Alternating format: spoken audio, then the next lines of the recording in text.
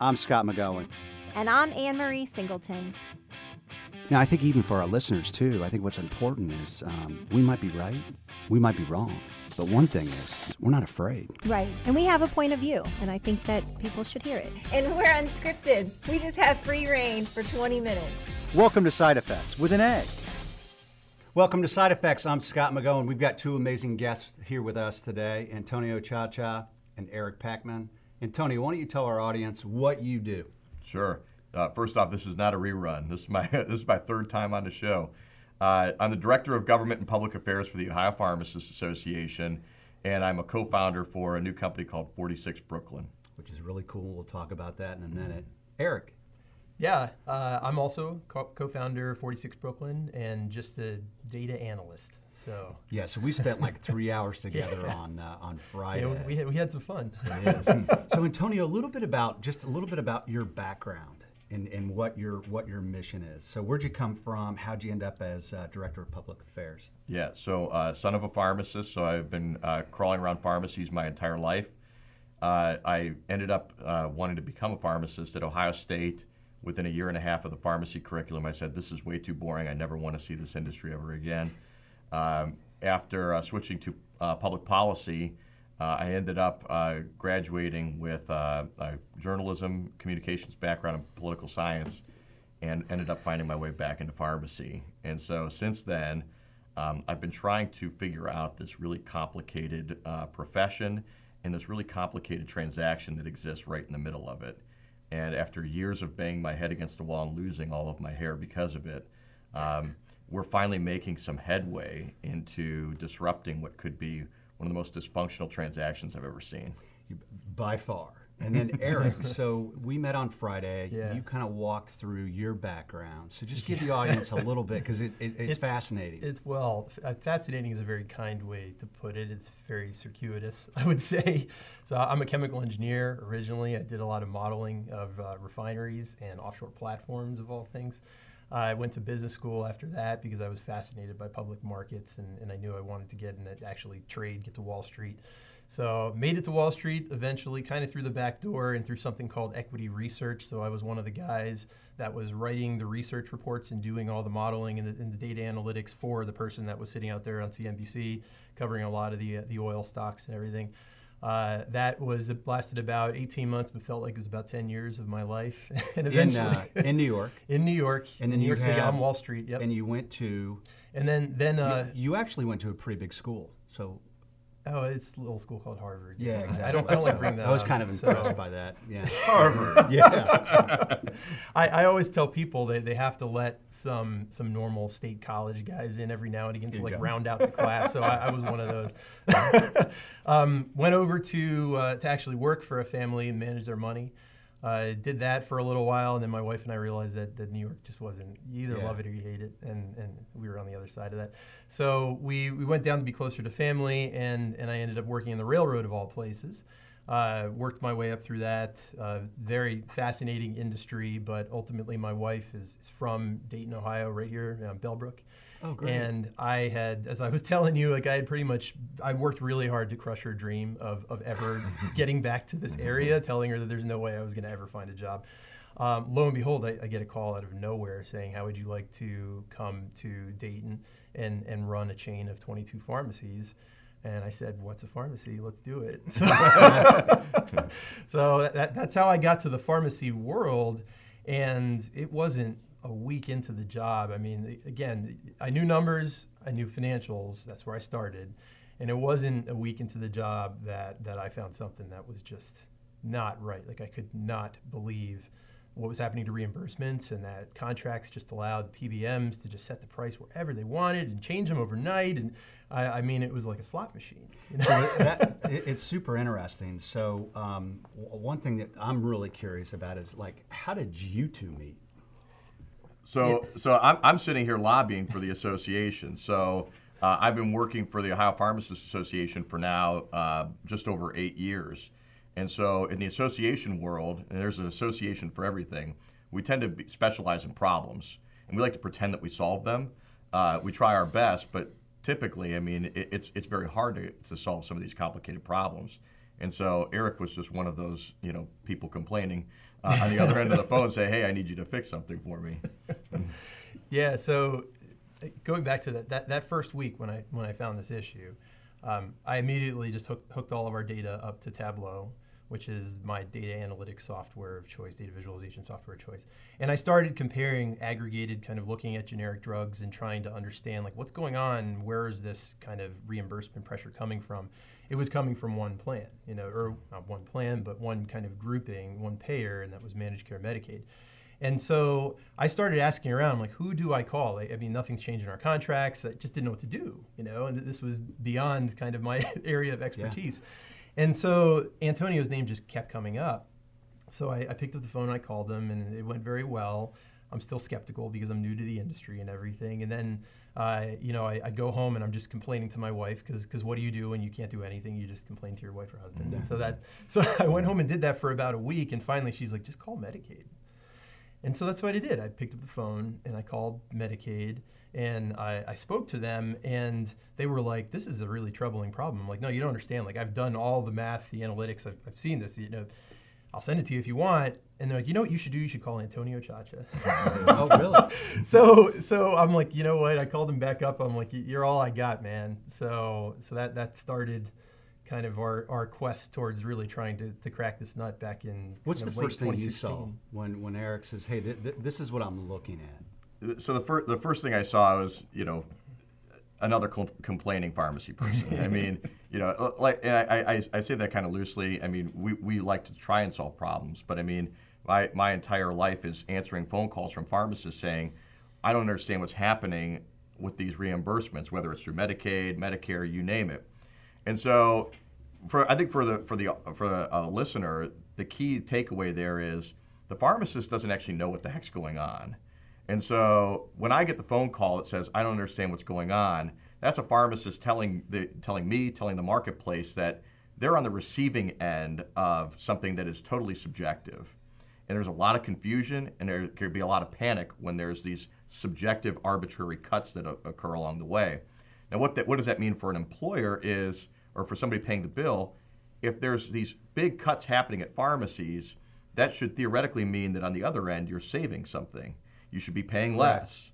And so that kind of, fast forward the tape a little bit, we're seeing what we would consider to be the most drastic cuts in reimbursement through our Medicaid managed care program that we've ever seen.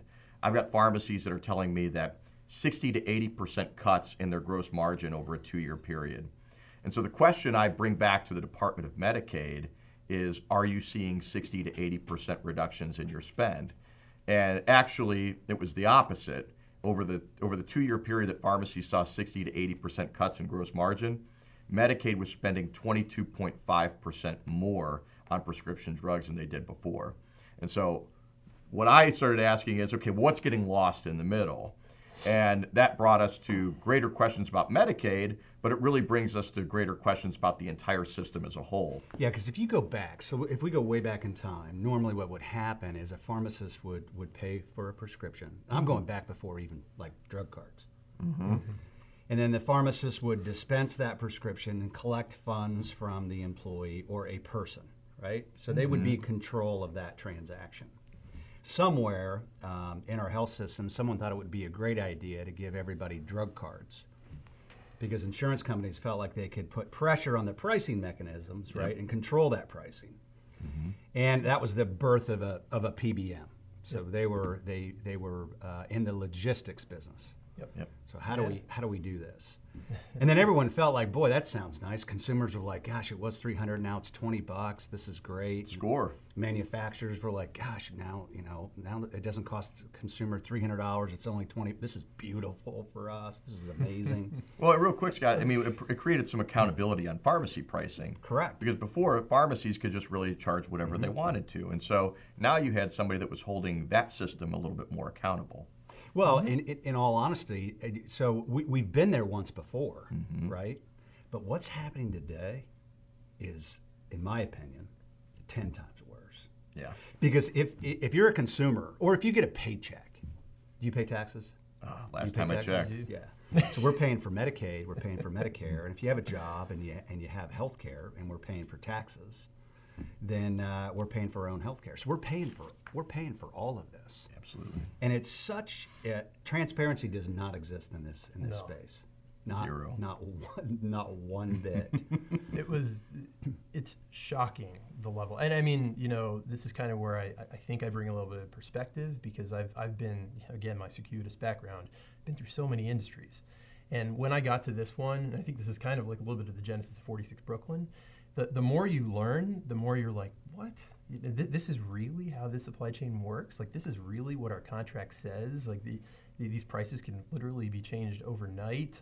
All the data, the rebates, everything is hidden. It just doesn't feel real. So when you formed 46 Brooklyn, and one of the stories that I love, Eric, is kind of why you called it 46 Brooklyn.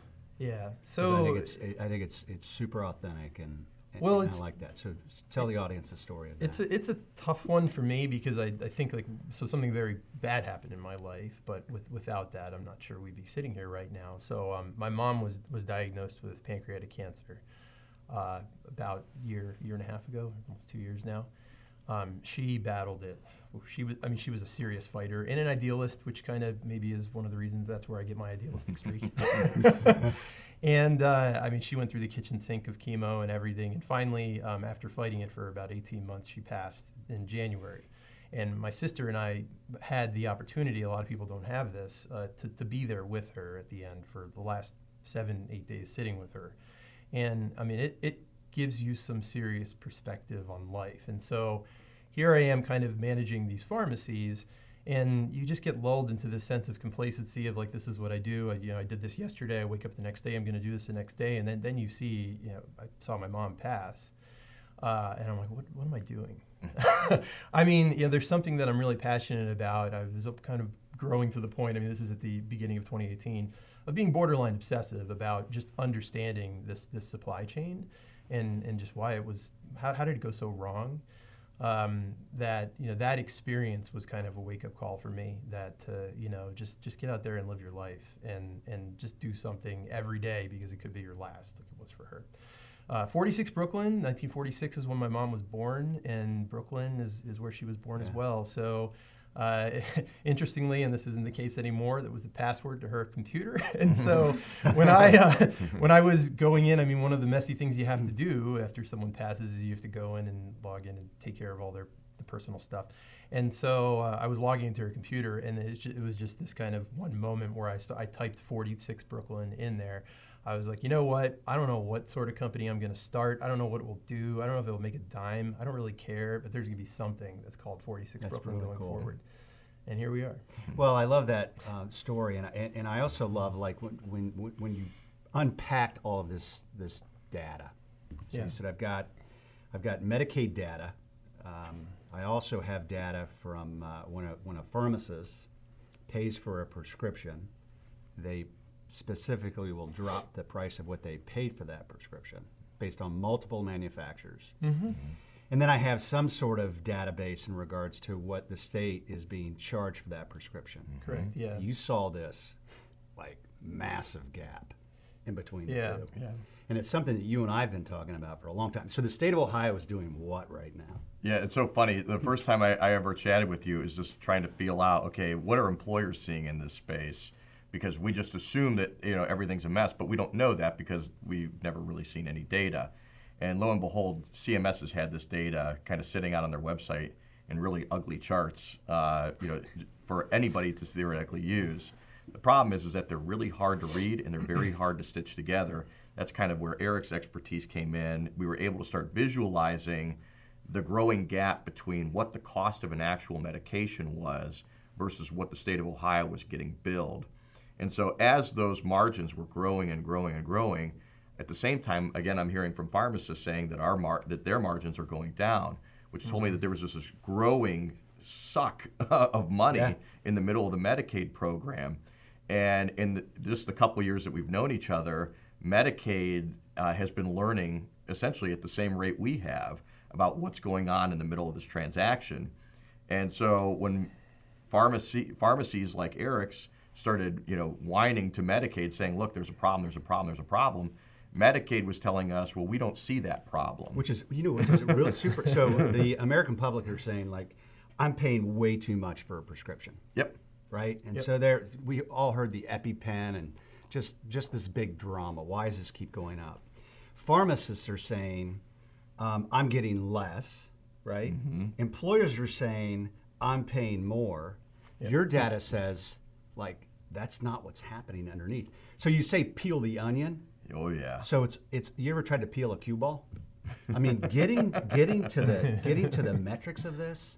So what you were able to expose is here's the difference between what they pay for the drug and what the state of Ohio is being billed for the drug. What is in the middle of this sucker? And so now it's really blown up because finally Medicaid, look, I mean, it's been frustrating getting to this point because so often, I mean, they're saying, well, we don't see a problem here, we don't see a problem here. Well, lo and behold, they're operating off of bad data.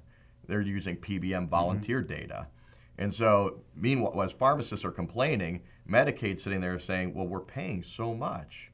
Yeah, what are you complaining about? These No. these guys might be lying. Okay? It was actually in the PBM. The PBMs were not required to actually to disclose what the pharmacy was getting. So it was part of the actual contract. So Medicaid, I mean, the managed care organization didn't know. Medicaid didn't know. They only saw one half of it. They weren't seeing the other half, and the other half was comprised of people like me, pharmacists from all over the state of Ohio and now all over the country that were screaming, saying it's way lower than that number. Trust us. And so I think the thing that an employer needs, I think the big takeaway, if you're an employer, is what are we paying for here? And so what Medicaid found was that the data that their PBM was giving them was artificially inflated. Medicaid had assumed that the itemized receipt that they were getting was truly what the pharmacy was getting paid.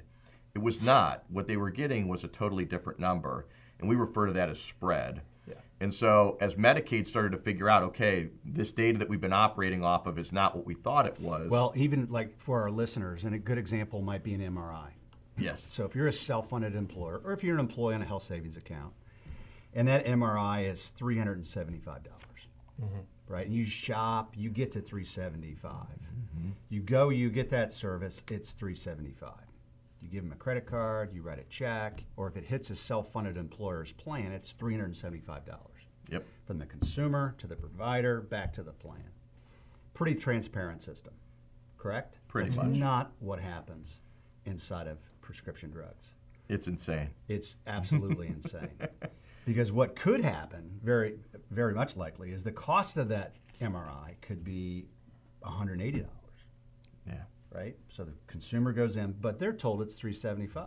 Yeah. Right? So what happens to the rest? So you've got 180, and who gets that balance? It's not going back to the employee or the consumer. It's certainly not going back to the employer. It's probably not even going back to the health plan.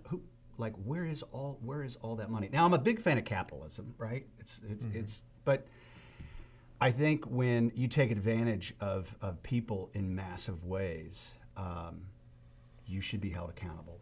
And you should be responsible for, especially the PBMs today, whether it's Express Scripts or CVS or Optum. And I know I'm blatantly throwing names out there, but what's been happening, it's just wrong. Yeah, but the payers are willingly signing these contracts. I mean, I think to be clear with that, they are saying, like, you can go ahead and do this, and then coming back after the fact and saying, well, wait a second, we didn't realize that you were going to do that. We didn't realize you were going to take $225 million from us. You know, that's not what we signed up for. But if you read the contract, it doesn't say that they can't. And then on the other side, this is on generic drugs. Be very specific on that. And generic drugs are much, much cheaper than brand name drugs. On the other side, these PBMs likely are creating value for the payer because they're passing back these massive rebates, which are totally hidden from all of us. I mean, really, no one can get their hands on what these rebate dollars are, really, except Scorpion them and the largest payers. And the new term, prebates. Yeah. And I love that. So a rebate is, I get paid back for a prescription, obviously, if it's dispensed, but a prebate is I'm going to pay you in the likelihood that you're going to dispense this medication, which is just sickening. the thing I think what Eric's saying is a PBM is ultimately, they're managing a very complicated transaction, and they're actively trying to make it even more complicated. And so there are so many line items that a PBM has. I think if you're paying the bill, you need to get a better handle on what those line items are. I was listening to one of your previous podcasts with Brenda from Epiphany RX, and one of the most fascinating things, and I think the most important thing that she was mentioning was they are an unconflicted PBM, meaning that they don't make money off of pricing spreads. They don't make money off of rebates. They pass all of those through. They don't have their own pharmacies where they're dispensing medications because that's also a conflict. So if you're going to have somebody managing your pharmacy benefit, they should be ultimately somebody that is operating and acting in the interest of the individual paying the bill.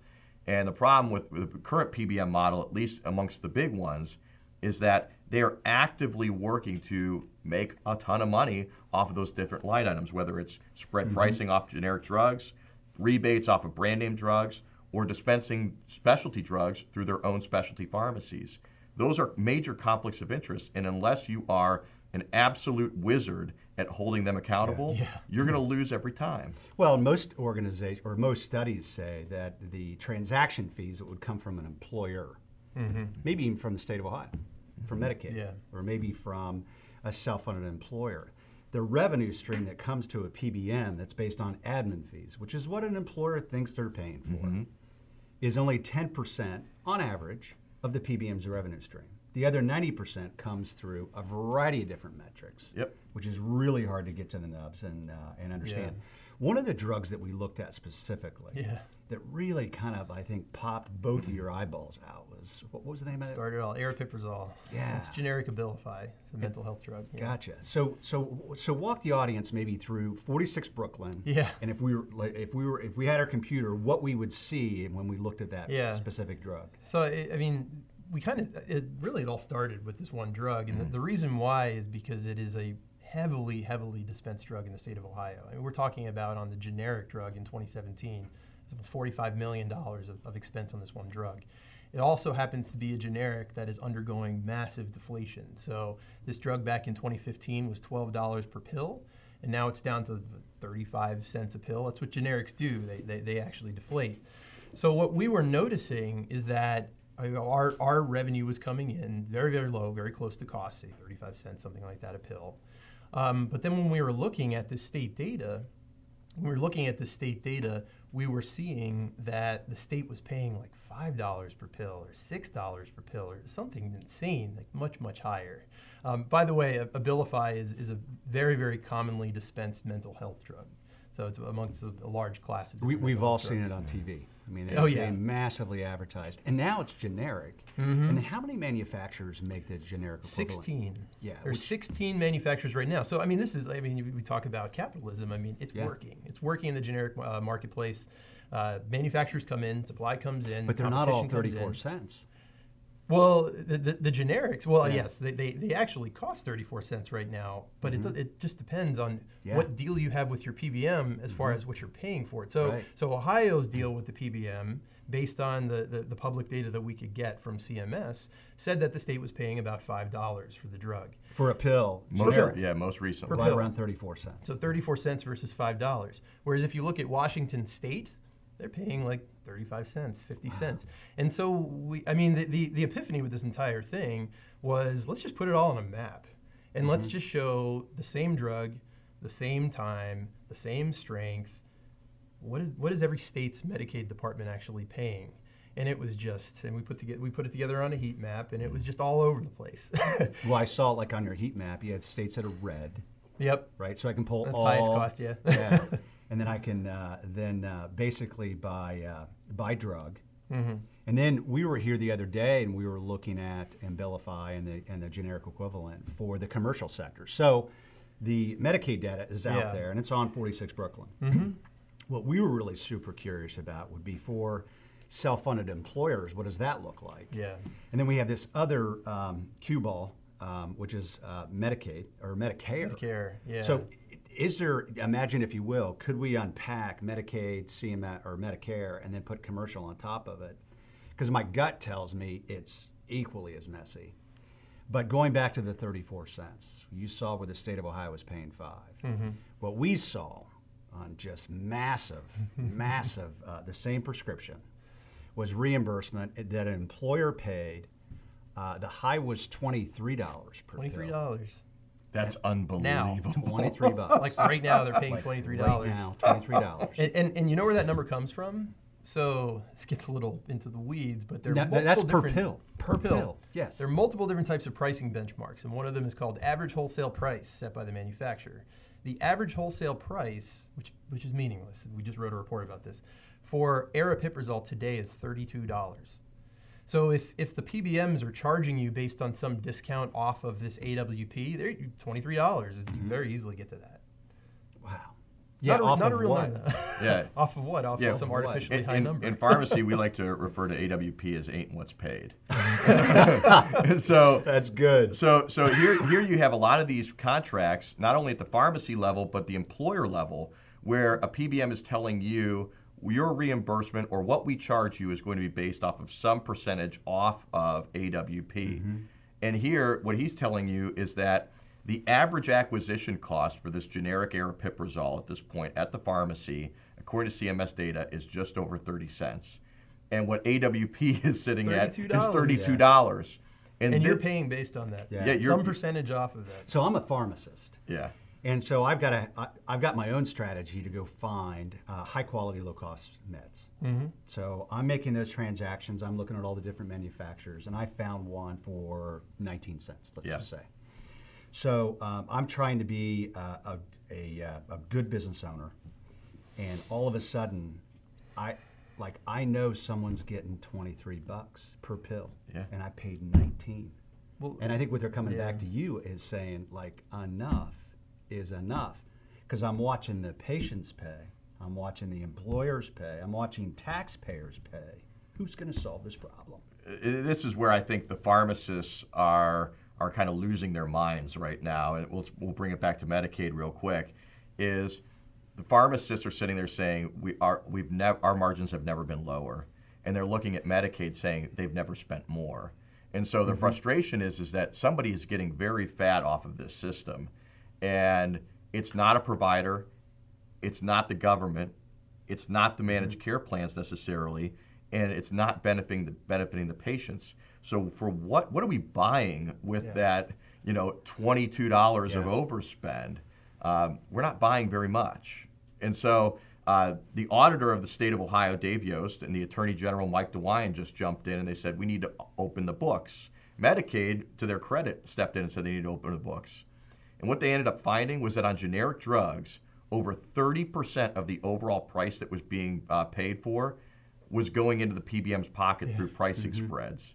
30%. Which is, so 2017. give our listeners, like 2017. in the state of Ohio, like how much money is that? So it's over 30% on generics, okay? But when you aggregate it out to overall spend, brand and specialty included, the overall spread was around 8.9%.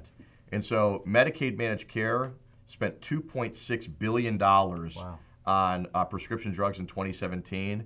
So this accounted for about $224 million, or just under 9% of the overall. And that's just the state of Ohio. It's just the state of Ohio, and it's just spread. So we're not talking about rebates. Yep. We're not talking about specialty drug margins. We're not talking about transmission fees. Spread pricing alone, one line item, accounted for just under 9% of the overall Not even drug close spend. to the tip of the spear. Yeah, exactly. And what 46 Brooklyn can do, and it's starting to highlight, is like, look, if you have some of the similar characteristics that Ohio is seeing, and you can answer a question, are we in a spread contract, or is our managed care organization in a spread contract with the PBM, you likely have the same problem. Or at least you better be looking into it. Yeah. And we don't know if the number is going to be $225 million, but there's certainly a big number that's in the middle of that. Because what happened in 2017, 2016, generic marketplace fell apart. There was massive generic deflation.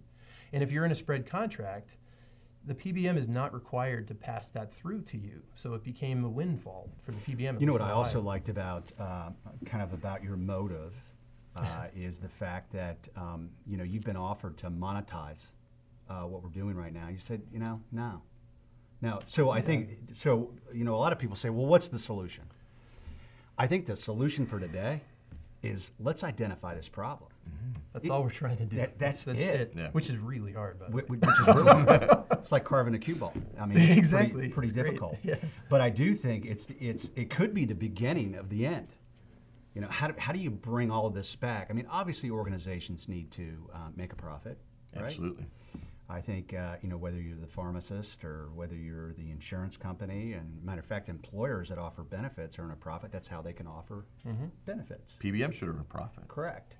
But how much is too much? Because really, so coming from the railroad industry, and we'll kind of speed up and wrap up this conversation because I love it. But when I think of a PBM, and your background is in railroad, Yeah. I mean, really, PBM is they're a logistics company. That's what they do. Absolutely. They are, yeah. And so I'll test this analogy out, or this kind of metaphor out. In the railroad, the way that I look at this is this our prescription spending is this massive freight train that's like barreling down the road at 70 miles an hour, you know, out of control. And that rail, that track that's underneath, that's the supply chain, right? That's what's carrying the spending down the road. When I was back on the railroad, I had the opportunity to actually spend a lot of time getting to know the inner workings of like how rail works and what makes defects and to prevent derailments of that train. And it turns out that most of the derailments, the weak points come where the rail is actually connected, you know, in the weld between two continuous naturally made strings of rail. You weld them together, you have this man-made weld. That's where the weak points actually form. And so I think about the supply chain in these terms. There's so many darn welds in this thing. I mean, every connection between, if you've ever seen a map of what does the supply chain look like, it will make you want to puke. I mean, there's so many different connections between the PBM and the manufacturer and the wholesaler and the PBM and the PSAO. It's alphabet soup of these connections. And the problem is that these welds have developed these weak spots, these defects internally. But instead of energy getting dissipated out, as is in the case with the railroad, it's money, money that's kind of leaking out of these. Yeah. And so here we are we know this. You know, I think you even highlighted this in your Hood Robin article where you said 30% of the dollars are just leaking out. Going under the counter. Yeah. Yep. And so here we are, we know this, and we need to fix it. And so who do we task to actually fix the welds? Well, we task the companies that are making money off of the welds being broken. And so I think looking at that, and I didn't really develop this kind of metaphor until just last week, but I think subconsciously this was what kind of led us to start 46 Brooklyn, because there's no way that you can expect that to work, right? And so we're the guys that are sitting like beside the track with our binoculars, just waiting for the train to pass and then going out and inspecting the rail with our rudimentary tools and saying, hey, everyone, there's a broken weld right here. We should pay attention to this, just so you all know, because we just don't think that a lot of other people are actually trying to point that out. And fix it for all of us. Yeah. One of the things that I listened to your podcast with Den Bishop on the way down here today, and he had an amazing quote, and I think it kind of sums up, I think, what Eric's trying to accomplish with this project here, and that is transparency without a benchmark or an index is really just a waste of time. And what we're trying to do is create a benchmark and an index or some level of accountability, because I think it's clear that there is no accountability. From an Ohio Pharmacists Association perspective, pharmacists just want to simplify this transaction. They don't want to be focused on how do I buy the next drug, you know, ahead of the curve? How do I maximize my profit to make up for all the losses I'm making on these other transactions? They want to actually just move towards a service-oriented role where they're actually just focused on the well-being of the patient. And I think that's what gets lost in this complicated transaction, is that in the midst of all this buying and selling and spreads and rebates, there's a patient that's paying the bill and actually getting a lower level of care than they used to get. That's a major problem. And paying more. Paying more for less. Paying more for less. Well, one of the things, too, is, hey, thanks for trying to fight the good fight. Because it's a fight worth fighting. And not only as taxpayers, but, you know, also as just human beings just trying to do the right thing. And, you know, I always think about going back to if we can be centric to the single mom, just, you know, out there just kind of clawing every single day. and the fact that that single mom has to pay $300 for something that maybe it's only $42, that's what pisses me off. And information like 46 Brooklyn and what you guys have actually built and created is amazing. So Thank you. thanks for everything that you do. And I appreciate Eric, your friendship. Oh, absolutely. It's been a I lot do of fun. too. Yeah, it's been a lot of fun. And I feel like what we're trying to do is, I feel like it's virtuous. I feel like it's going to matter. So thanks for joining us on Side Effects, and I'm sure we'll bring these two back soon. Have an amazing day. Thanks for listening and opening your mind. If you're interested in learning more, you can reach us at scott@healthierbirthdays.com. Or Ann at healthierbirthdays.com. We hope you'll join us next time On Side Effects.